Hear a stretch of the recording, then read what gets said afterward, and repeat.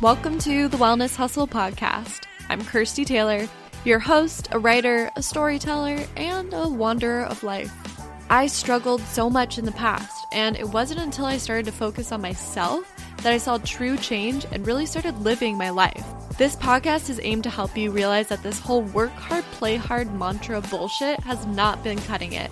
We need to focus on what truly matters. Think of this podcast as a tool for finally hustling for yourself. So let's shift our focus from the external to the internal, because in the end, you deserve it.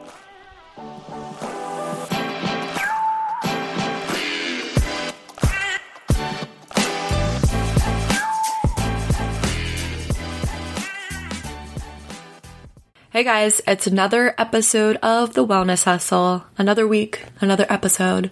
I hope your week is going well so far. I mean, it's Tuesday, so hopefully your Monday was good. I know a lot of people don't like Mondays, but I always say if you don't like Mondays, or you don't like any day of the week, maybe you should reconsider how you're living your life and the choices that you're making and what you're spending your time doing. Because every day should be amazing. We're given one life. Anyways, I'm going to jump right into this week's episode because it was sort of long. I had the pleasure of interviewing Esteban Gast. He is a comedian, a writer, a speaker, an educator. I actually met him through Rob's 10K Friends, the guy that I interviewed in, I think, my third or fourth or fifth, one of those. I interviewed him in the past. He was a really cool dude, and we ran into each other on Abbot Kinney in Venice, and I met Esteban. And Esteban is a really funny, awesome guy. Honestly, this interview, he had me cracking up. It was so great. So what he does is he's actually a comedian. He started at the age of 23 touring as a comedian, and he also teaches creativity at the college level and through speaking events. And he's co-authored a book on creativity, so he's all about the creativity life. It's really great. And he just has really interesting stories. He even was on a show for Vice, for their network Viceland, called Jungle Town. He talks more about that too. This guy is just very interesting, has very good insight on storytelling and creativity. And yeah, it was a real pleasure to talk to him. You will hear me laugh a lot in this interview. But yeah, let's jump into it, guys. Enjoy. Before I jump into this week's episode, I just wanted to talk about the sponsor for this week.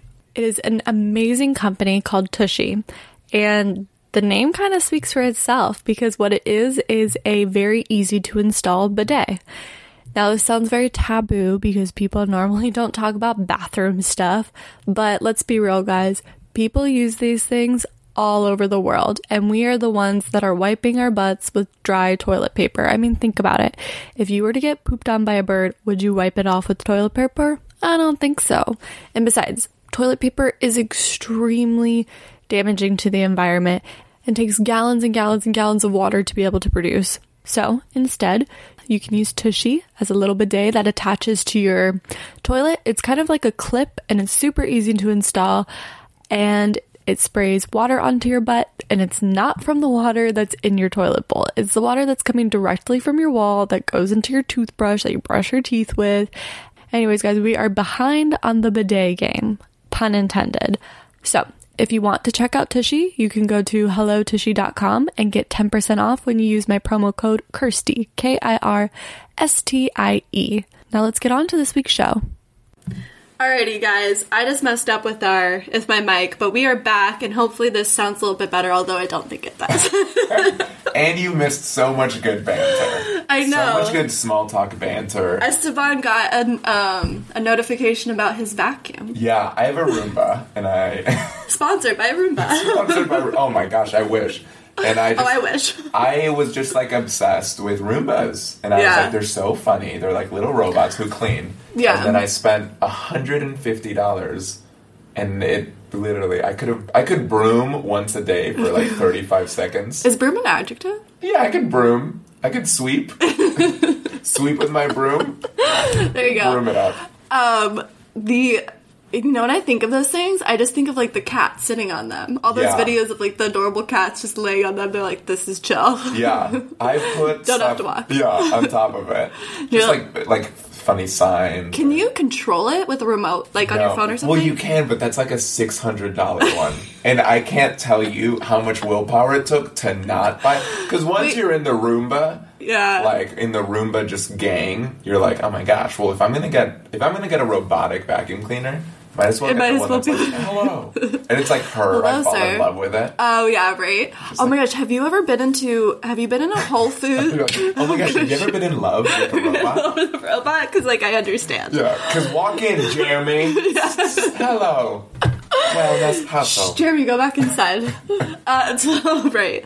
No, at Whole Foods, there's, like, these robots that walk around and, like, take stock of the shelves. Not walk. They zoom. Like robots do. I've never seen this. Oh, they're called, like, it's something really catchy that has to do with aisles, Tally. It's called Tally. Tally. They walk around and there's a little eye, so it blinks, and it literally just scans the shelves of Whole Foods and will, like, I don't know, lets the people in the back know something needs to come out. Oh, my goodness. And if you, like, try to go near it, it'll, like, go around you. It's so crazy. That's incredible. I'm excited. I'm not scared of, like, a robot future. Okay. I think robots are going to, like, work with us, and it's going to be helpful. Exactly. It's going to be like Roomba. I love Roomba. It's going to be #Roomba. Like, this whole podcast. Yeah, it's just Roomba. That's so funny. Well, welcome again, now that we have this all figured out. So where are you from originally? I grew up, my family's Colombian. I guess that's number one. Okay. So everyone lives in Colombia. My parents live in Colombia. Oh, no way. We grew up in Puerto Rico and then Illinois. Okay. So, I was in Puerto Rico for a few years, for like 7 years, and then moved to Illinois, and then was in Illinois for a while. So I did I went to college there and then got a master's there and then hung out and was teaching at University of Illinois for a while. Wow, that's a long time to be in the cold. I know. I really don't know how people do it. That's so funny. Says the Florida girl. Says the Florida girl that moved to California and just, like, has never experienced living in the snow. Yeah. Oh, yeah. Yeah. And then I went to Panama. So I was in Illinois, then I went to Panama. Nice, you would like it, nice and tropical. And then 2 years ago, around there, I moved to LA, which is crazy. So what brought you to LA?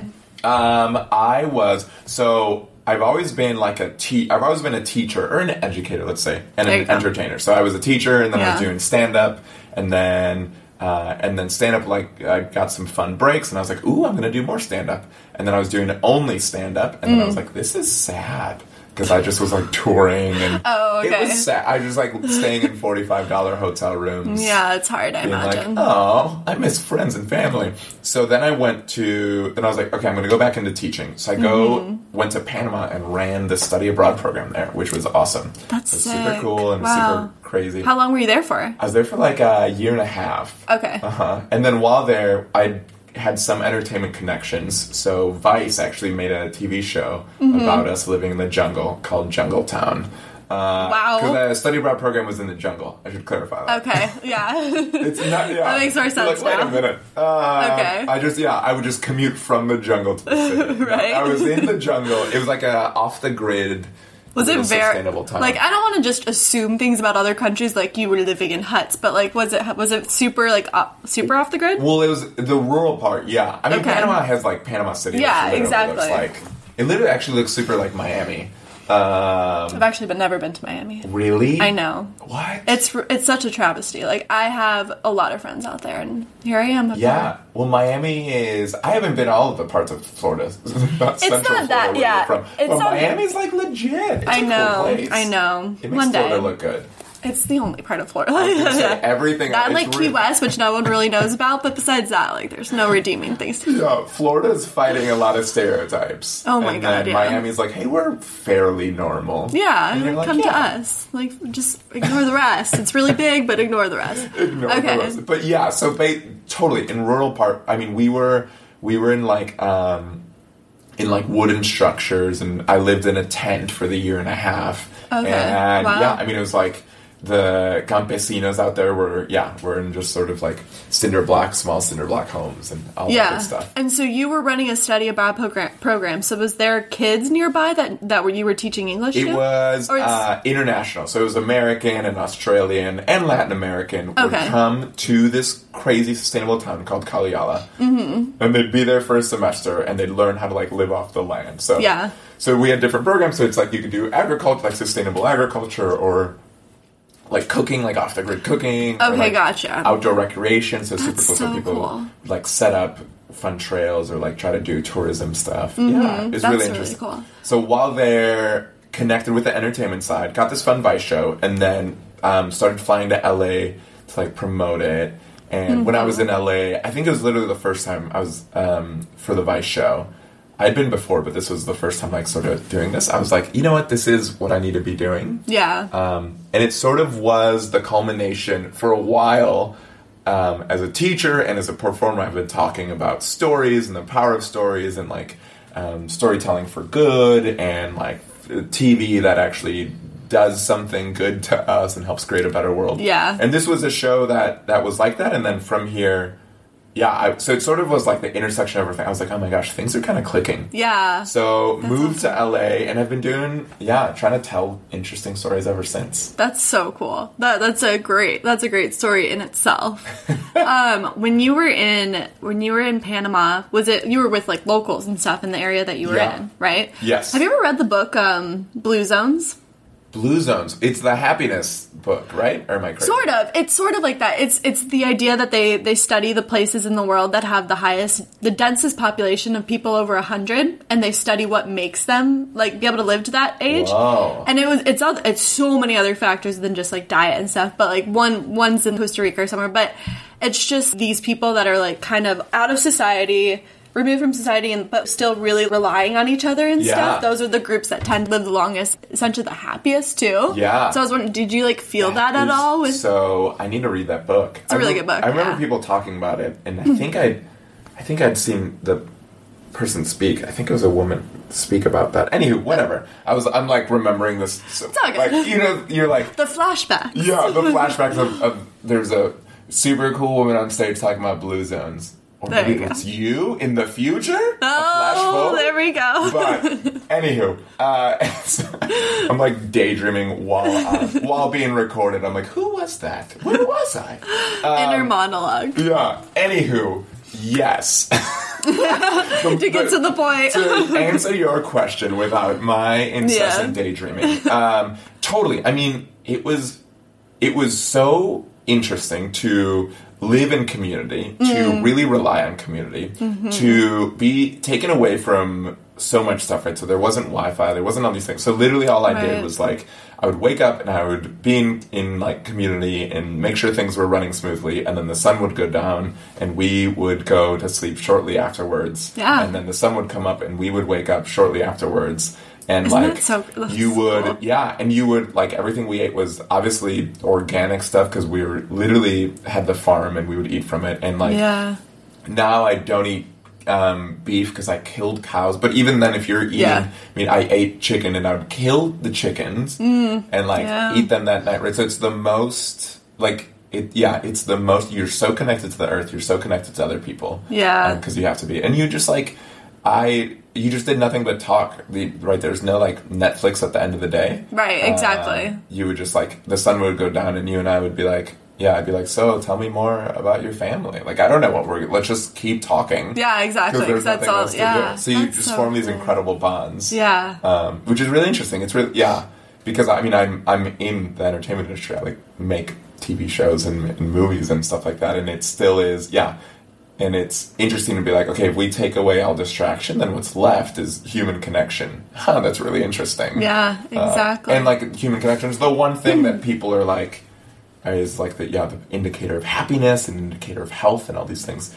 Yeah, so it is super interesting to think about some of those places. Yeah, that's such that's such a cool experience to have. I'm sure that shaped you like in so many ways that you might not even realize. That's so cool. Know. That's really cool. It is. I genuinely sometimes it feels like a dream. Yeah, I'll be here and you just humans are amazing. Like it's because it was wonderful, but after a while it just felt routine. Like I just would wake up and then go and like normal. Brush my teeth from the stream and like just be like, oh, another day at the office, which is ridiculous. Yeah, I'm in a rainforest. That's so cool. But humans are so interesting because I'll go all the time and someone will be like, hey, Esteban, do you like camping? And I'll be like, yeah, I like camping. And I'll be like, oh yeah, I lived in a tent for a year and a half. Like, I guess I really like camping. Like, I am a pro camper without even realizing it. Yeah, it's so funny how you just are like, what's in front of me is is just sort of what I'm doing right now. Yeah. Whatever. Yeah, totally. Every day, blah, blah, blah. And then you're like, holy smokes, I just had this ridiculous experience a few years ago. Wait, so how long have you been in LA? So I've been in LA 2 years. Wow, and so Panama to LA. Yeah, Panama to LA. Wow. Yeah, literally. Very so cool. the show, So the show came out in April, and I moved here in April. I'm going to look that up, by the way. So it's Jungle Town. I'm not sure how Vice formats their stuff. Is it episodes? Yeah, so it's episodes. So it's on Viceland, Vice's TV network. Mm-hmm. Right. So there's 10 episodes. It's super interesting. Ooh. The show is really interesting because I wanted it to be around these like themes of what it looks like to be in community, what it looks like we're all living sustainably. So it's like in the show, I was like, hey, every story sometimes needs a villain, but the villain should be climate change. I like existential villains. Ooh, I love that. So the villain is the fact that people are ignoring climate change, and there's really serious ramifications. And there's a group of weirdos in the jungle trying to do something about that. And then it got amped up a little bit to like reality TV-ish. So it's like a lot of just like, from small things to like a lot of like shirtless people in the stream, like in the rivers, and I'm like, that's not part of the story. Like, it just wait, is what? like hot white people in bikinis to some of it like I was president of the CEO, this guy Jimmy, and he comes from a lot of money. His dad is just very wealthy, and then they like dove into that, and they're like, why is this guy with money doing this? And I was like, well, I hope people with money do good things. Do good things, right? Yeah. Like, the show was interesting because I was like, my vision for it was, oh my gosh, we're going to tell really interesting stories on community and climate change and identity. Yeah. And then there is some of that, but there's also some of like just random typical montages reality of just like hot people. Yeah. Yeah. And there you're you like, all right, well, that's okay. Yeah. I'm still going to look it up. Yeah. I'm still going to look it all up and watch every episode. Yeah, if you're into montages of hot people and intellectual reality TV shows. You get the best of both worlds. Yeah. You get some salad and you get some fries. There you go. Exactly. What better way to live life? That is genuinely a good way to live life. Okay, so the work that you do now, so you mentioned like storytelling being very important to you. What is it about stories that really intrigues you? Yeah, good question. I think there's lots of reasons. One of the earliest examples that I can think of is, I remember I moved to the U.S., or to the mainland, from Puerto Rico, since Puerto Rican is also the U.S. It's also, yes. But moved to like the 48ers. Yes. In terms of mainland states. And I remember feeling embarrassed that my name was like Esteban. I remember feeling like just out of place. Yeah. So people would, like, people I think just couldn't place me or what I was, and I felt like I was like doing it wrong. Like I was like, am I being like a Latino? The wrong way. Like, am I doing it wrong? Because I think there was no one like me represented anywhere, right? So there was a pitcher named Esteban Loaiza for the Chicago White Sox. Oh, okay. And people were like, oh, that. And he literally helped make my childhood so much better because people knew Esteban. That's beautiful, guy. Right, so it's the smallest thing. It's like the smallest representation just goes so much... it just has such a big difference. Impact, yeah, exactly. Yeah. So I think for me, when I was looking back on my childhood and being like, oh my gosh, how valuable would it have been if there were stories that were told about people like me, or just different stories. Yeah, totally. So I think I always sort of recognized that, and I always wanted to make other people feel seen. So I think, to me, telling a story... maybe that relates to people is a way to like have people feel seen. Say, like, if you see your story on screen, you go, my story matters. If I am, if I'm Latino and I see a Latino on screen, I go, I'm worthy of being seen. If I'm gay and I see something, a gay character on screen, I'm like, oh, I literally exist. You're literally writing me into existence, which is nuts. That is pretty crazy. So I think I really felt the power of that when I was younger, and like at an early age, sort of had this like heart for making sure that people felt seen, or people like me. So I just like mentor like young Latino. I mean, I was literally young, so I'm like a 12-year-old. Mentoring going to like an 8-year-old Latino kid and being like, "You're doing it right." Oh, and this was in Illinois. This is in Illinois, yeah. Wow, what do you like? Where were you finding these kids? Yeah, I mean, they get out of the schools like, "Hey, you kid." Hey, you guys know any Latino kids? And they're just walking around. Show me your nearest Latino. Yeah, no, I mean, we were in suburbs. We bounced around a few places, but we were mostly in suburbs, and there were still. And I think in that, right, so it was heavily white area, so the Latino kids just sort of were off to the side or something like that. So being like, hey, trying to at least do that or at least live out this story and counter narrative. So be like, yeah, I'm Latino, but I'm nerdy and like goofy and all these different things. Yeah. So I think that was it. Then I think when I was teaching, I was super lucky. I got to teach really fun things. So my first job in between my undergrad and my master's was I taught like a support staff for kids who had been in juvie or were transitioning out of juvie. Oh, cool. Like so it was like these really, quote unquote at-risk kids. Yeah. And I loved them. They were the best.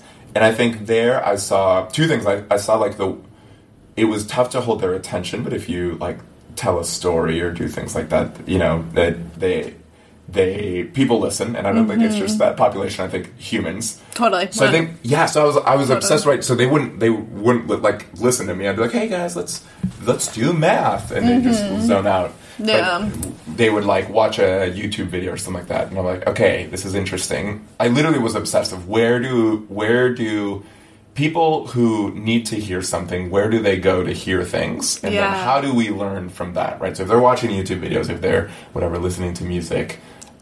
Is there space for that to be modified a little bit? So I was like, this is really interesting. Stories are like reach everyone. Stories are really interesting in that way. And storytelling helps you become a better teacher. Totally. Things like that. Yeah. So then I got a master's in educational policy. I was looking at education and I was looking at really weird things of education. This is why I ended up at the weird study abroad thing. That okay. I feel like that's what drove you to that. Yeah, because I was like, I don't want to be in a school. Yeah. I want to tear down the education system. Such a millennial. I know. Oh, gosh. So millennial. But no, it's great. It's great. That's what's to make the biggest change. Yeah, I was like, I'm going to question everything. Yeah. So I was looking at what is... Educational systems are sort of designed a lot of times to be unjust because tax dollars from the community go to school, etc.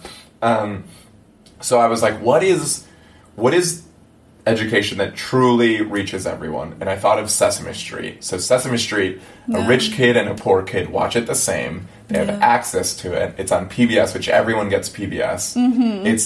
I was like, Sesame Street might be the most revolutionary educational program. That's such a good point, in the existence of the United States. Yeah. So then I was like, again, storytelling. And then I was going and I was doing stand-up comedy, and stand-up comedy is basically just telling silly stories on a stage. And I was doing Pretty cool. Yeah. I think stand-up comedy is so cool, and I think sometimes I'm like, I want to give it a shot, but you should. I think everyone should. There's something really interesting. I agree with that very, very strongly. I used to do improv classes when I went to when I was in college, and I think that just like was so life-changing. Yes, 100%. Totally. I think improv is really wonderful. Everyone should do improv, and it's very supportive, and it's the best. And then stand-up, everyone should do. It is not as supportive. But it is very, very interesting. It's not as supportive at all. It is. By not as supportive, I mean not supportive. It just is people looking at you being like, you didn't make me laugh. And like, but I'm trying. Where improv, you're just like, I'm a seagull. And everyone's like, yes, you are. Yes, you are the seagull. You are the seagull. Oh my gosh. So goofy. So, so I was doing stand-up and I was touring a good amount. So I was going everywhere in the Midwest. And when you're a beginner stand-up, you don't have you don't go to good shows in like big cities. Yeah. So I wasn't doing like Yeah, second city in Chicago. I was going to Mason City, Illinois, town of 4,000. Yeah. And doing stand-up in their comedy club, which is a real place. And it's actually a fun comedy club, but it's tiny. Shout out to Mason. Yo, shout out Mason City, Illinois. Where you at? So a lot of times I was going in these places, and I was going one where places, it was like, back then it was pre-Trump, but it was like Trump country. A lot of places like... weren't maybe too progressive. So I'd go in and I'd be like, oh my gosh, I can get people to question some of their beliefs in like using humor, right? So I can question even small beliefs of like, whatever, young people these days. Yeah. So I can be like, hey, you know what, like I'd get to whatever the whatever I wanted to say of like, hey, I don't think young people are like lazy. I think they're just sort of done with busy work or whatever. Right. Or whatever things. My friend Houston Kraft says that, that line. He has like a whole speech around that, and it's beautiful. But anyway, right, cool. So these things where I was like, here's an interesting perspective.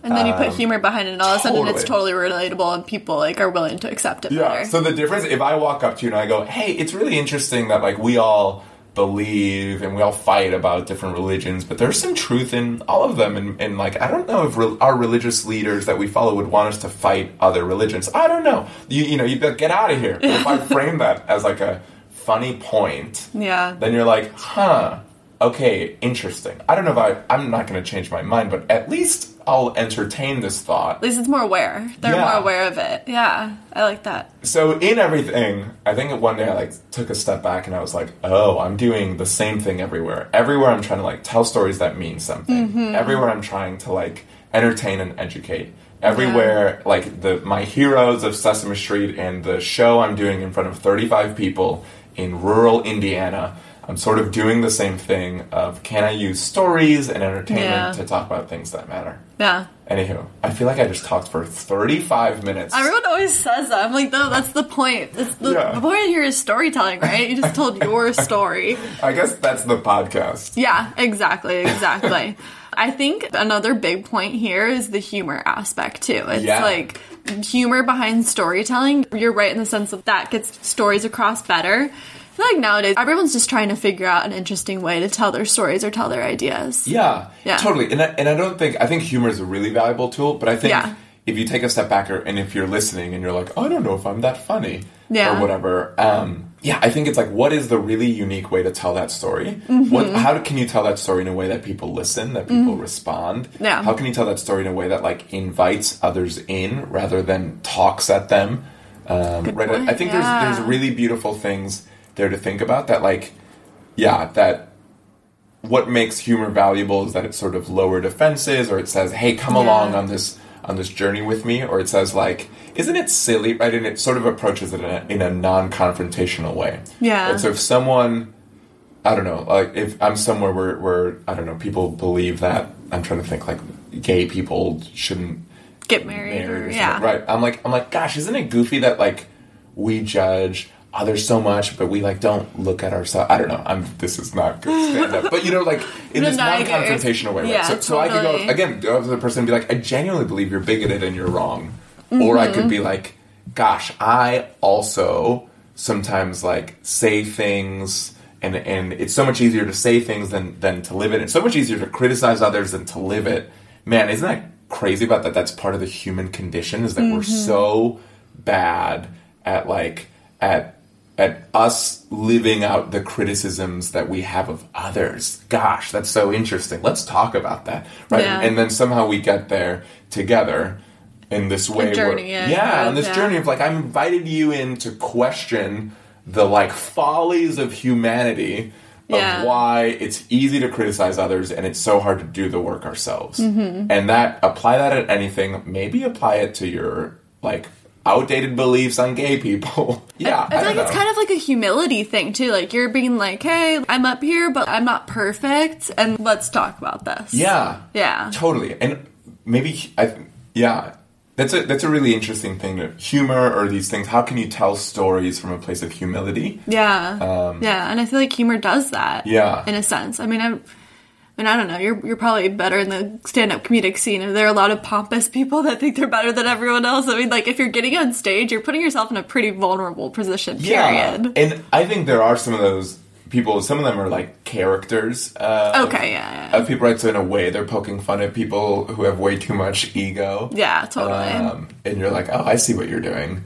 But I think maybe some of the best stand-ups are just like, I have this unique point of view, and I'd like to share it, and you can agree or disagree. Yeah. Or here's what I think. Yeah, I don't think many stand-ups reach a level of success that go like, I think this, and if you don't, you're wrong. Yeah, totally, exactly. Exactly. Which is interesting. Yeah. So then how does someone tell so say humor is like not their jam, so that they're just not funny. Like, how do they tell their story where it's inviting someone in, and not just talking at them? I feel like that's a big thing, that it can become very preachy if you're trying to tell advice, and that's like the biggest obstacle to get over, is to feel like you're really bringing someone in and saying it at their level. How do people do that? I think that's such a good question, and I think it's a question to think about, because I think if you just look at where trends are going in terms of personalities, and I bet a bunch of people listening to this are like, influencer, people, creators, all those good things. Insert word for someone who is doing something buzzword, creative. Yeah. Insert buzzword here. Exactly. I think I also do some speaking in like high schools and middle schools and colleges and some stuff like that. And one of the rules I think that I have for speaking is never be the hero of your story. And that's a really good story principle. So if you look at, let's take Hunger Games.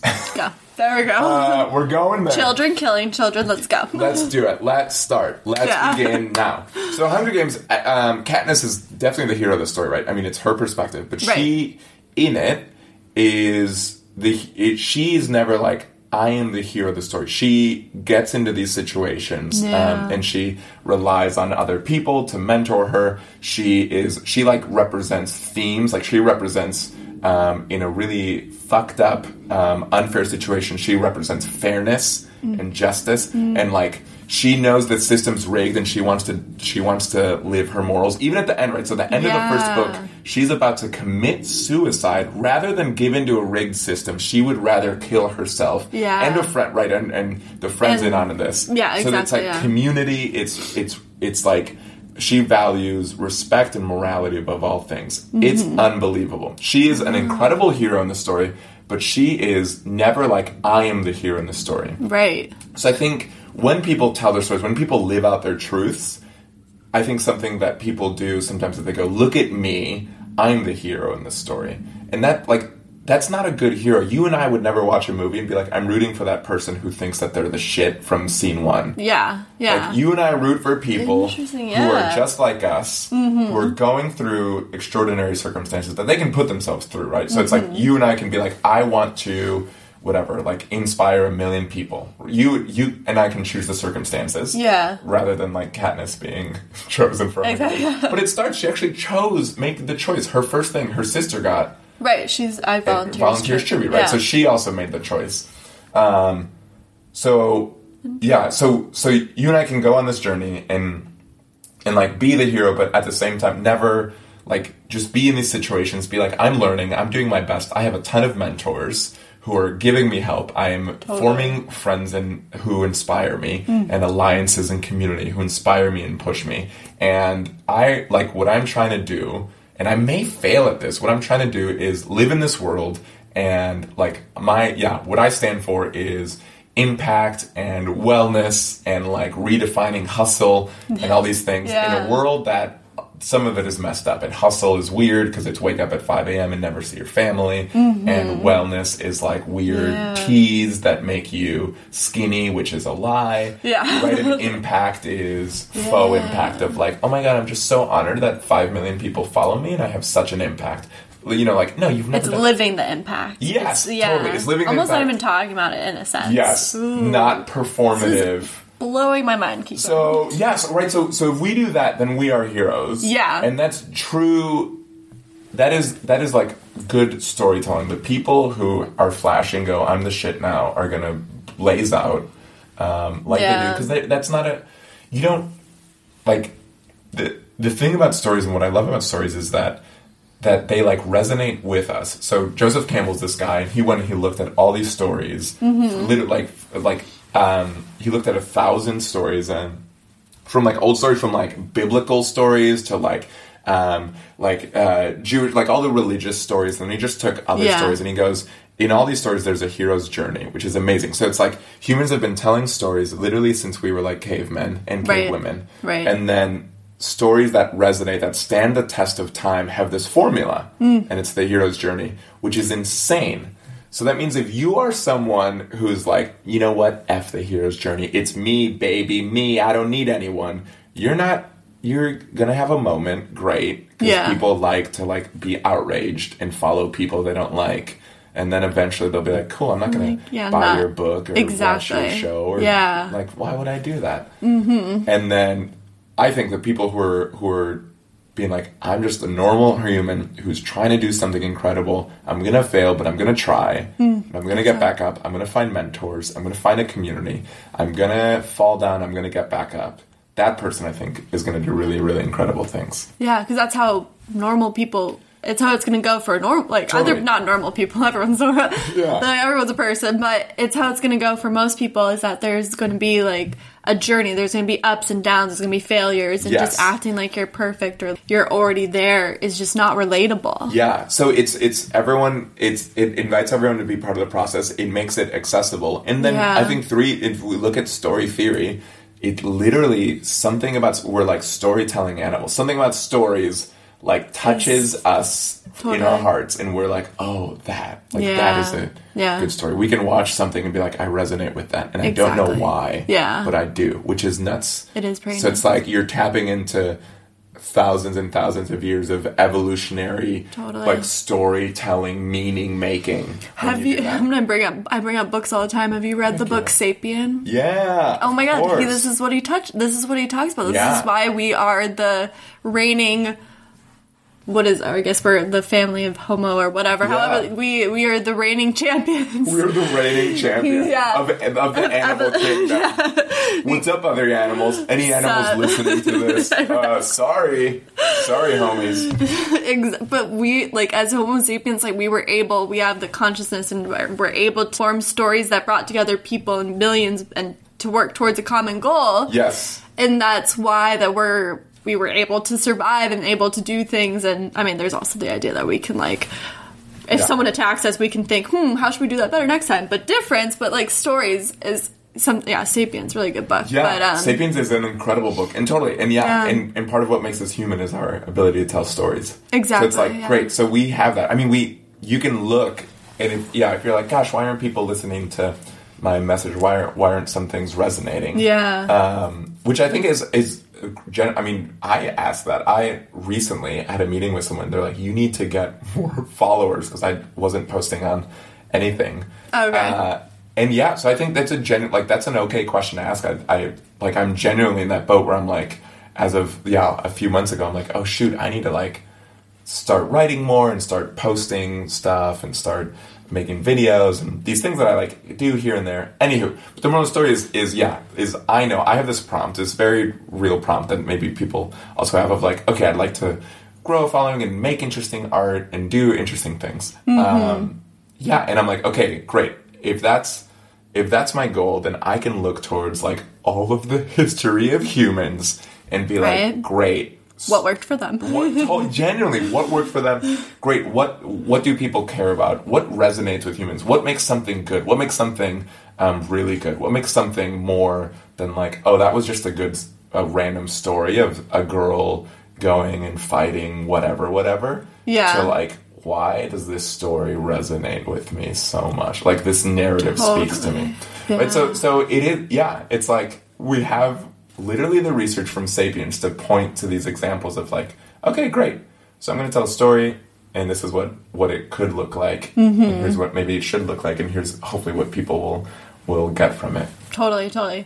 And what do you think is the impact of owning your own story? Because, I mean, it's of course you're going to have an impact on, like, everyone else, but there's a lot of impact it has on yourself. Yeah. Oh my gosh. I think so many things on this. Okay, let's hear it. Let's get into it. Yes. Well, I think something I do with sometimes when I go into schools, and I'll do this with some young humans, middle schoolers and high schoolers, is I'll tell them, hey, what makes a really good story, right? So kind of what we're talking about. I mean, exactly what we're talking about. They'll be like, what makes a really good hero, and what makes a and all these things, and everyone writes, like, everyone has the answer, which is really interesting. I've never been in a school where someone's like, the hero is the person who wears a leather jacket and has cool guns.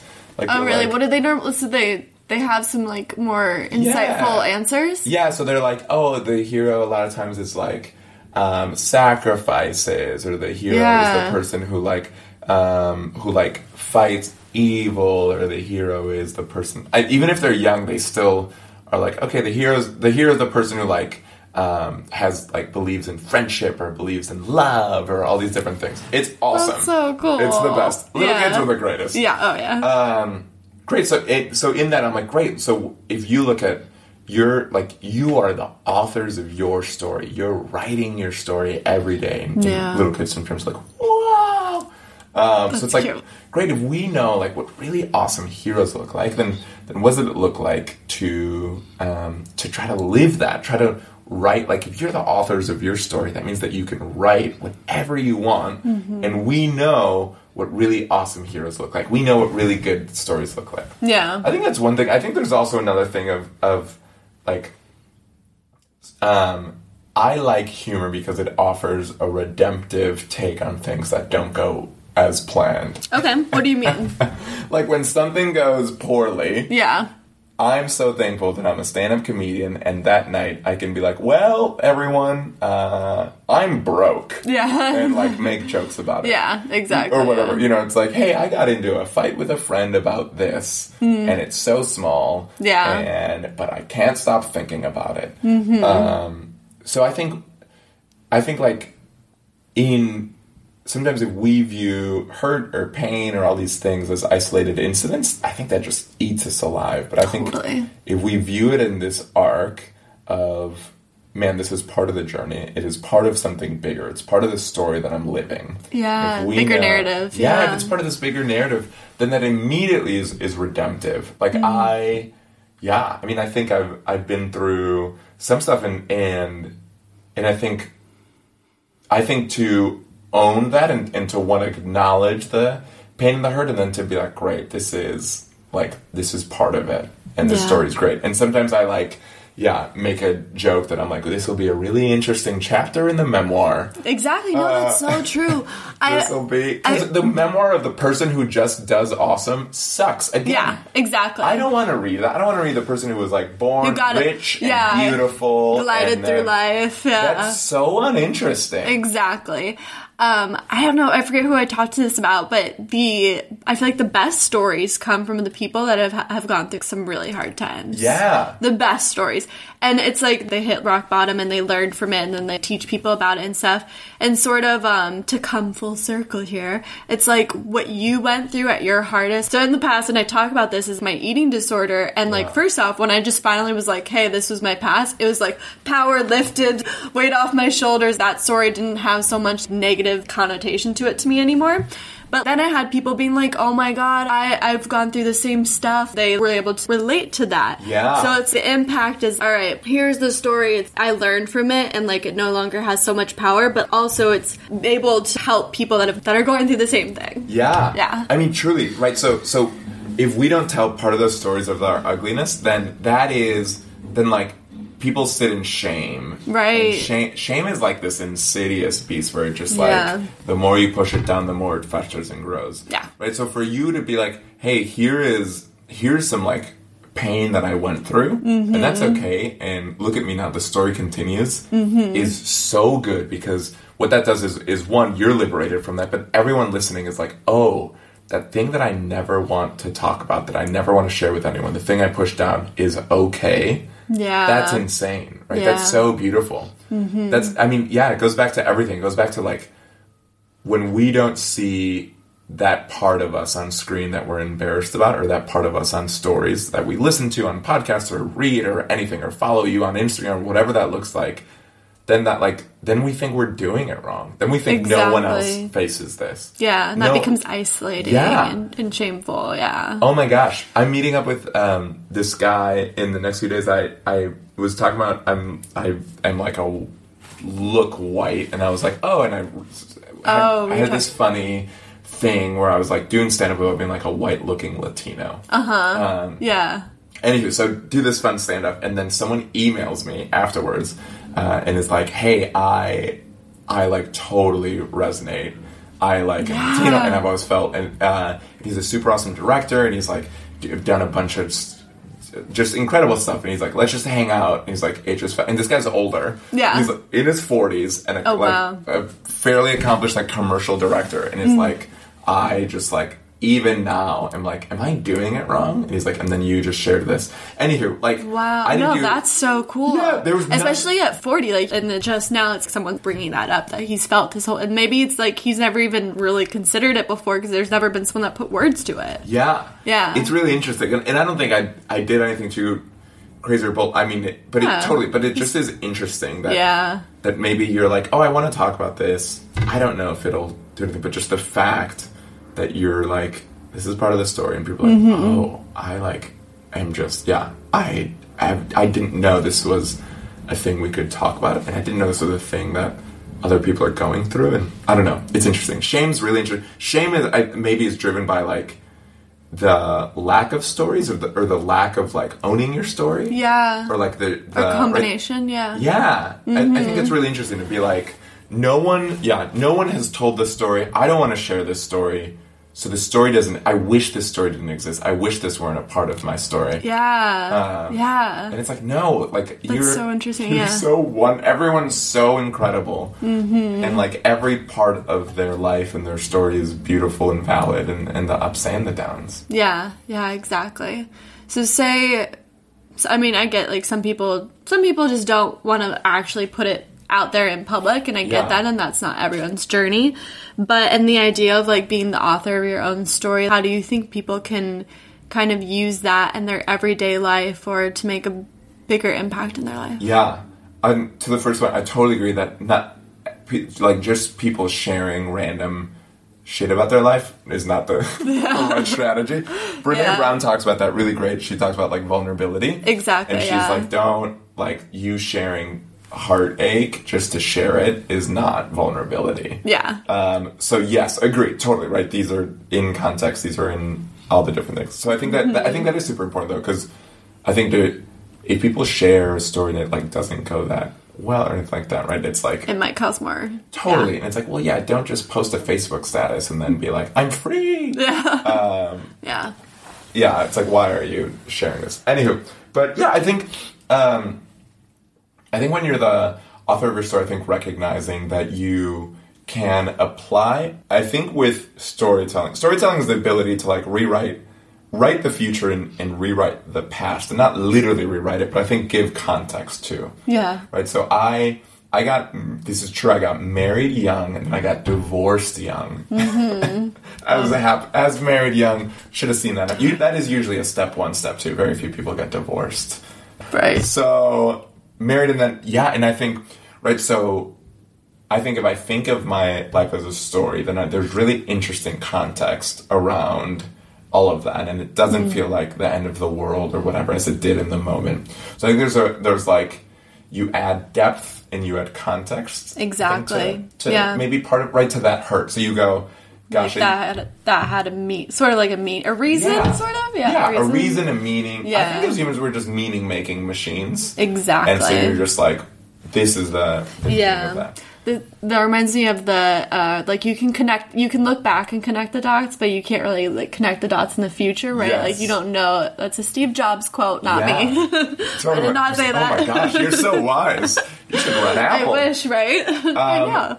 Totally. I love in that quote. So the quote is it's like, looking backwards, you can always connect the dots. Looking forwards, you can't, or something like that. I think he said it better. But I think that's interesting. So then it's like, pause, everyone listening, be like, how often do you stop and connect the dots looking backwards? Mm-hmm. Right? I think that's a really powerful exercise. That's such a good point, because some people will sit in the shame or the suffering type of thing, like, oh, I went through this one in the past, and they're still holding on to it, but it can be reshaped and mean something different. And literally all it takes is what's in your mind, what you're thinking about it. Yeah, if we know that every single dot that you've ever been through in your life can be connected looking backwards, then you don't have to share your story, you don't have to write a blog or anything, just for you to look back and be like, oh wow, gosh, well that divorce I learned so much, and that's actually when I started doing more stand-up. I went all in, and that's actually when I met the wonderful humans who now have like shaped my life. And that's actually when I met the director of the Vice show, but I didn't know it yet. And then I was leaving stand-up, and everyone was like, dude, why are you leaving stand-up to go to Panama? And they're like, that's insane. You're like, this up-and-coming comedian or whatever. They're like, you're going to throw it all away, which I am behind on stand-up than I was. Like, there's some truth to that. But then I went to Panama and had this really amazing experience, and I learned about community, and I learned about what's important, and then I somehow connected with, right? I think for me to do that, and there's no blog where I go, here's, like, the redemptive thing on whatever. Yeah. But I think that's so true. Like, that's being the author of your stories, is stopping and connecting the dots and saying, here's the context, here's the meaning, here's the depth, and great, that's who I am. And now I get to see where I'm going. Yeah. It's really exciting. Yeah. I think that's such a good point, is that sometimes people just don't look back and see how things have led to where they are. Yeah. It's really, I don't think I do that too much. I don't think I stop. Like, I got to LA 2 years ago, and recently I was with my girlfriend, and she's starting a really exciting new job, and we were sort of reflecting, and I was like, oh yeah, like, stuff has been so nuts in LA, and stuff had just like connected to other stuff and other stuff and other stuff, and I don't think I've like stopped and appreciated that, or been like, gosh, there's this really fun trend. It was awesome. And that's sometimes cool. That's really cool. Like, my mind gets in my way, and I'm like, oh shoot, I haven't done anything. And it's so funny to be like, wait a minute, no, all these things are really great. Or this opportunity I thought was going nowhere. There's a few of those where I was like all in on something, and it didn't happen the way I wanted to, and I was like, I just wasted 6 months of my life. And I'm like, what? I met these people, I learned these skills, I'm now working with someone from there that I met there, and I'm like, oh yeah, just because that one project didn't pan out doesn't mean that it wasn't still impactful in your life, and like you learned from it. But if you ask me, what I remember is 6 months working on a project, it ended up going nowhere, I lost time and money, right? And it's like, wait, no, but everything I'm doing now, almost everything came from that. Yeah.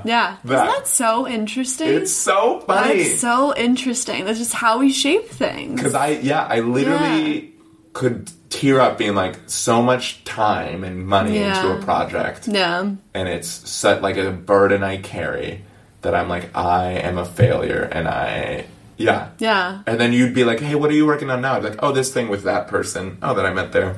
And like, and this thing. Oh, interesting how that all connects. Totally. Yeah. It's nuts. That's crazy. That's so crazy. Wait, so what are you working on now? Are you back in stand-up or no? I am, I'm doing some stand-up. Getting back on that horse. In LA. I'm sorry, but I just feel like that is such a cutthroat, like, industry. It is. In LA. I'm finding really interesting community. Yeah. I'm making a fun community. But it is. I'll go to open mics, and there'll be a little bit of like air of, I hope people fail in the room, which I don't like. Oh, no way. So with other comedians? Yeah, sometimes. I don't know. I'm speaking ill. It's fine, but it's not as supportive. I get it. I think other places I'll go and people will be like, I just want everyone to have a good time. Yeah. And here, sometimes it'll competitive. Different. Yeah. So I'm doing a little bit of that, though, and fighting through some of that, and finding good humans to go on the hero's journey with, right? So finding the mentors and the community and the people I love that part. That is so true. It's like, I mean, for a while, I was just kind of like, I lived abroad for a bit too, and I was just running different places. But like, if you just find your community and you find like your mentors or people that you really click with, like that makes such a difference. Yeah. It makes such a, and especially in a city. It's kind of, sometimes it's hard. Yeah. It's hard in the city. Oh so my you gosh. gotta, it's like a journey, sort of. It is a journey. Weed your way through people. I know. In a sense. Totally. And be like, And I mean, I really think, you're some of the 5 people you hang out with, and it just is really interesting. Exactly. To be like, okay, well, who am I hanging out with in comedy? And like, not making excuses. Like, I think in Chicago, when I was doing a bunch of comedy, I mean, I had a good crew there, but sometimes I'd be like, someone would be like, oh, that person just like isn't. Friends of mine would be like, oh, that person maybe like isn't best, that crew isn't the best. I'm like, yeah, but they're like the comedy guys. Like, you don't. Yeah. You're the best for the like people who just like smoke, drink, and talk, like try to get laid after shows. I was like, they're the best of those people. Yeah. And then then I'm like, oh, good. I just want to like good humans regardless of setting. Yeah. The good comic. Yeah, the good comedians. Which there are lots. So I'm doing stand-up, and then I am pitching fun shows that I like. Wrote scripted and unscripted. There's a fun one that I can't talk too much about, but it's fun. It's CW, so again, like a fun younger audience. I think I'm really interested in in younger audiences, I guess, and like totally reaching. I mean, that's where like the most impact is, kind of, right? Totally. Like that they shape the next generation. So, so you screenplay writer? How does that work? I don't know, but screenplay writer, what? Yeah, screenplayer, something along those lines. Something like that. Yeah. So I like unscripted stuff, just with stand up, and I like hosting, and the Vice show was just me on camera living my life. Yeah. But I'm trying to, I'm getting more into scripted. So this is a scripted concept. Yeah. That's so cool. Heck yeah. So I'm writing some more. And then there's a fun, actually, podcast that I'm shopping around now, which is about like Latino identity. Oh, cool. Which is super fun. That probably means a lot to you. Yeah. Yeah. That's really cool. And the same thing, it's like, trying to tell stories for people to be like, oh, I matter, in the complexities of my identity. I'm like, am I from here? Am I from there? Am I from where? Yeah. Are like super interesting questions, and questions that a bunch of people have and don't talk about too much. Yeah. Cool. So it's all sort of storytelling with a message. And then I speak at schools. So I leave for Florida in a few days. And so where you're going in Florida is a college or a high school? Or I'm going to a conference. Oh, okay. A high school conference. And then I'm hoping to do some stand-up outside that in Miami with some places I've been before. Nice. How exciting. Yeah. That's so cool. Doing my best. Exactly. I'm just hustling out here. We're all just doing our best. We're all just trying. Well, hopefully we're all doing our best. Yeah. If you're not doing your best, do your best. Yeah. If you're not, give it your best shot. Just do your best. Get in the arena. The blanket. The blanket motivational. Yeah. Just as vague as possible. Hey, everyone listening, you're worth it, and be your best. Thank you so much. Mic drop. Yeah. Literally. Yeah. We should. Knock it off the table. I wish you committed. Your $150 mic. It probably would have been fine. I've actually already dropped it once. Yeah, like it's sturdy. Maybe that's why the audio is so... No, just kidding. That one time I dropped it. That explains the whole time. But it actually used to have this little, like, plaque thing right here. I would turn around, but it would make some weird noises when I turned around. Yeah. And then one day I was just like, that's missing. I've had this thing for a couple months. So, like, where did that go? It just left? It must have just, like, fallen off somewhere. Yeah, like the toys in Toy Story. Just when you're asleep, it's like, I am free. Yeah, exactly. My mic went on a journey. Yeah. And then it lost its little thing, and now it's naked. It's fine, as long as you had a good time. Yeah. Mike, we're with you, man. We support you. Exactly. Okay, so there's a couple of questions and I've decided I am going to ask you the question that I talked about before. The question. Oh my goodness. I know, guys. It's an exclusive. Exclusive. So now there are 3 questions I ask everyone. Okay. I'm ready. Okay, you can do this. Yes, believe in yourself. Think of Katniss. I don't know why Hunger Games is. Big Hunger Games. I like that. If anything, your story was actually making me think of Harry Potter the whole time, so obviously I love totally. Harry Potter. He's like the same thing. He's never like, I am the chosen one. Yeah, I am the chosen. Look at my scar. Yeah, look at my scar. Do you see this hair lift? Like, there should be a Harry Potter where he just is like a dick. He's like, I'm the chosen one. There's this thing on YouTube where they do the puppets. You might have seen one where they say, if you watch more of his stuff, Harry is a dick. Harry's definitely just like, I'm the chosen one. It's so funny. But totally, but real Harry Potter. Yeah. Literally, like, what's so amazing is you or I could be Harry Potter, and we just sort of get thrust into this environment, and we're like, I don't know if I have it in me, but I'm gonna try to do big things, and, like, people are invited, and I stand for justice, and I, like... Totally. Here are themes that I stand for. I'm going to do my best. And I've got incredible friends who support me. Let's do this thing. Totally. That is an incredible story to live and to tell and to invite people into. Yeah. And not to get super Potter nerd here, but like... do it. But like... The opposite would be like Draco, you know? He is like, I am the best. I am pure blood. I am this. Come along with me. Maybe there are some people that come along and fear him, but in the end, when he really needs them, they bail on him. Yeah. But in the end, when anyone really needs, or Harry really needs anyone, which he never really asks ever, everyone's like, I'm there for you. Yeah. It's the visions of leadership there are really great. Dumbledore is the greatest wizard, and it is like, so, consistently so, like, humble and sort of, like, invites people in and, like, lets people sort of give them a choice to join the sort of good stuff. Like, he could easily be like, there is good and evil. Like, I am good, follow. Yeah, totally. And be like, and if you're evil, go F yourselves, leave. And I don't know, it's really, there's really beautiful visions of leadership in those books. Yeah, totally. They're beautiful. Potter nerd it up. Whoop, whoop. Whoop, whoop. I was just watching Harry Potter last night. Sup? Okay, so speaking of books, and you cannot say Hunger Games or Harry Potter because we just talked about it. So what's a book that you think has shaped the way that you look at life now? Yeah.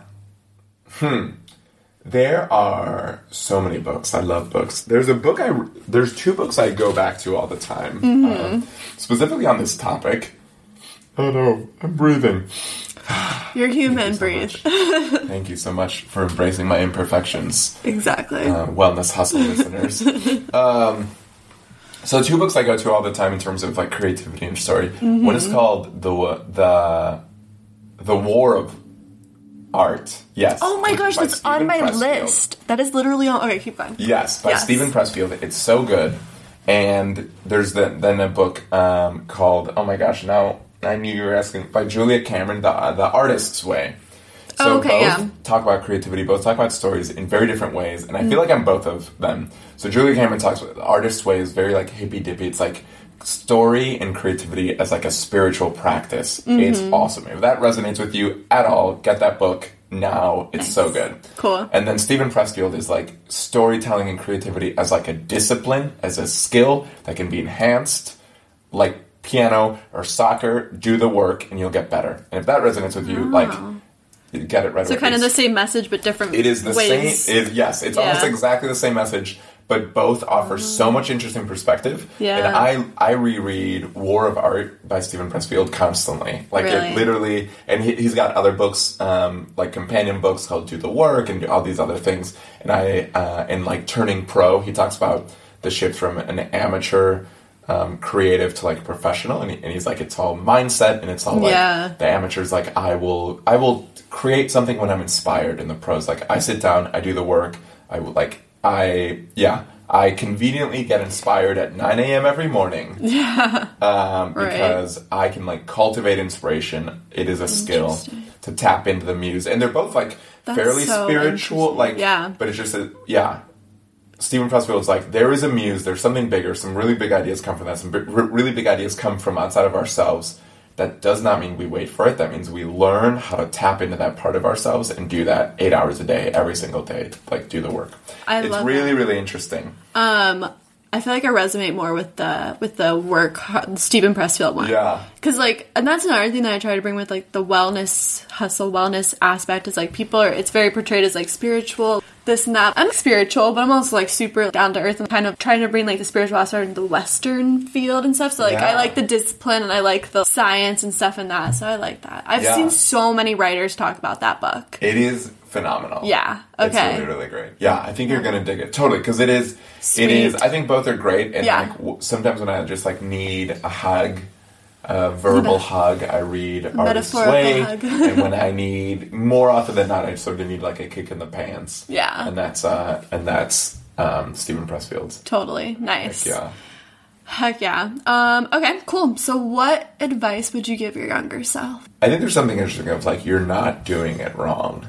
Yeah, totally. There is no wrong. I know, right? There is no wrong. Yeah. Yeah. Like, whatever it is, it's right. Yeah, it's life. I would, you know, I think that's like the genuine, beautiful one. You know, I think there's interesting things where I wasn't that like consistent. Like I had this really fun, like web series thing that I was like doing. I started like in high school and college, and I was like surprising people who were really good members of like the community with like fun party or like these things. That sounds awesome. It was so great. Okay. And I was like, I feel like if I kept doing it now, I would be in a different position. Yeah. If in 2010 you'd kept at it, making videos where I was like, so I think there's a little frustration that is totally unuseful because it's in the past, and I think I'm right where I need to be. But I think right, there's a beautiful, genuine answer of like, you're not doing it wrong. There is no wrong. And then there's like this like practical entrepreneurial sort of thing that's like, shoot, dude, if you put up weekly, for a while you were putting up weekly videos and it was awesome and you had this interesting audience, then you're sort of like, whatever. I don't know if YouTube's here to stay. Yeah, exactly. And then I posted nothing for 4 years. Yeah.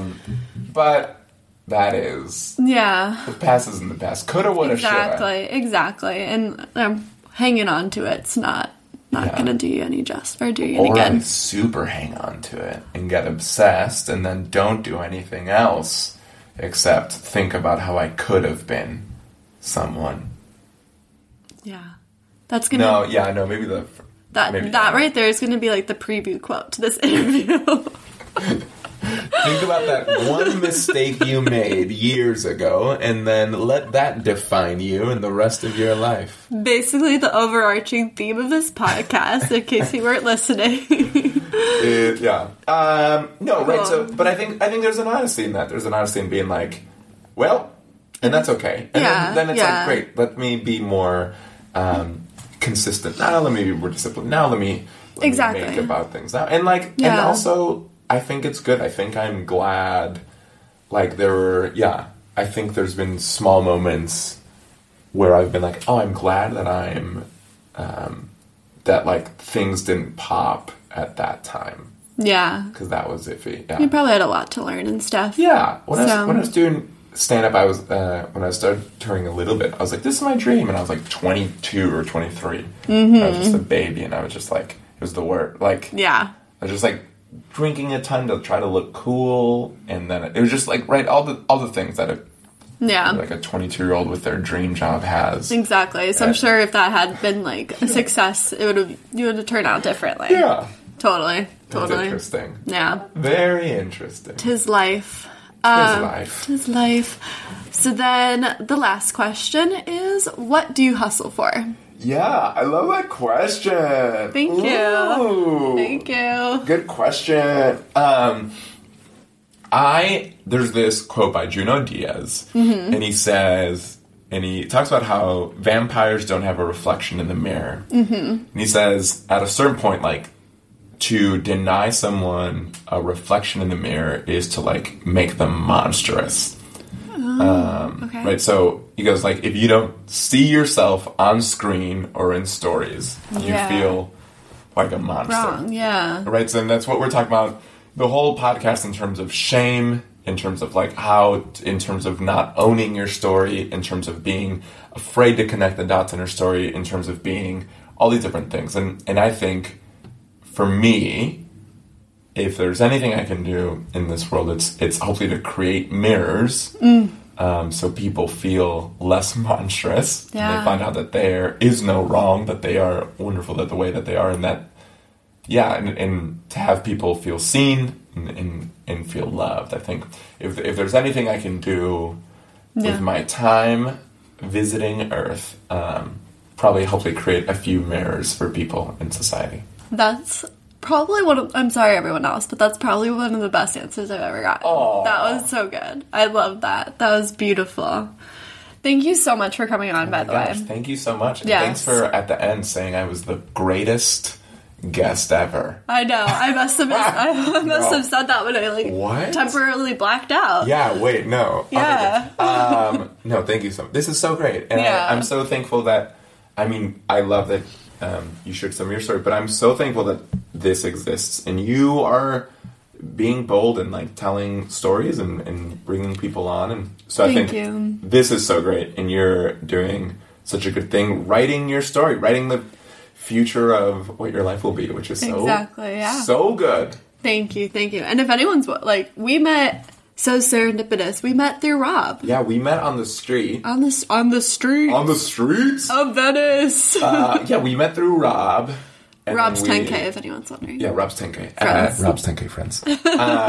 Sponsored by Rob's 10K Friends and Roomba. Right. Sup. And then Isn't that so crazy? And then I stalked you on Instagram. I love it. And then I stalked you. 'Tis what I always do. Very, very cool. 'Tis life. So how can people find you online? They can also stalk me on Instagram. Yeah. At Real Esteban Gast. Do you want to spell that for people? Yeah. Gast is... Sorry. RealEsteban There you go. People spell Esteban wrong, and they spell Gast wrong. I would have thought there was an H in there, to be honest. Is that how people spell it? Yeah, people throw in an H. People throw in a double T. People throw in a lot of different fancy things. People throw in 3 or 4 T's. It's a lot of G-A-S-T-T-T-T-T. They throw in a silent P there, Gast. Follow me there, and then there I'll announce everything else. So there I announce fun comedy shows that are actually not, that are good shows and not open mics in there. Oh, cool. And then nice. Yeah, and I wish I had other stuff. It's very LA Hollywoodish, but all the other projects are kind of in the cycle where it's Yeah, but you also post cool videos on Instagram. I do post cool videos on Instagram. How often do you post those? I try to every few days. Okay, yeah. I've got one for today. I've got one on my phone that I'll either post today or tomorrow. Really? Okay, real quick, I have such a burning question. Are you just out and about and you're just sup with your phone up like this? And for some reason, I need to get past that because I want to be more comfortable with just being in public, sup people, filming myself, and then I'm everyone's staring at me. No, any video where I do that, I'm on a block where there's no one. I find where it is deserted. It is. Or I put up caution tape. I shut down the streets. I get a city permit, and I shut down the streets, and I shoot 3 Instagram videos. No, it's worth the money. Yeah, it is. I am baffled at people who walk around. Speaking of shame, I don't know why I'm so embarrassed. But people who walk around. I mean, I have good friends whom I love and respect, holding cameras, walking around. Like, what's up, everyone? So we're here on Abbott Kinney. And I'm like, what? Yeah. They're just people walking past. And I get it. I don't want to be the person that's I have to film my entire life. But then sometimes I like being relatable with people and showing the everyday. Sometimes I'm maybe I do just want to put my arm up and be sup world. But then I'm Yeah. So I do that literally on deserted streets. Or I do it, and it's kind of as a joke. And then I feel... It's weird, though, because, humor is really great. We talk about the really good sides, but the negative is, almost defense mechanism. I'm it's a joke. Yeah. So I'm what's up, everyone? Whatever. I'm not, actually filming this anyway. I am filming this. I literally, I'm, poking so fun funny. at myself doing it and but it's weird. Yeah. Yeah. Gosh. There's a lot to figure out in trying to publicly film oneself. Right. That's so funny. All right. Well, thank you so much for coming on. I appreciate it. Oh my gosh, thanks for having me. Thank you.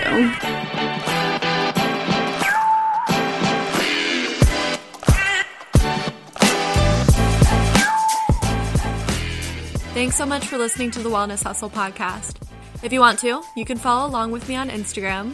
My handle is @WanderWithKirstie, WANDER with KIRSTIE. Shoot me a DM, let me know what you like, let me know what you didn't like, let me know what you want to hear. It's better than just you listening to my voice all the time. I do want to actually get to know and talk with you guys. Also, if you're listening to this on iTunes, please leave me a review. I want to hear what you think, and it really helps other people that want to find my podcast be able to search for it. So, until next week, guys, remember, keep choosing yourself. Keep hustling for yourself, because in the end, you really do deserve it.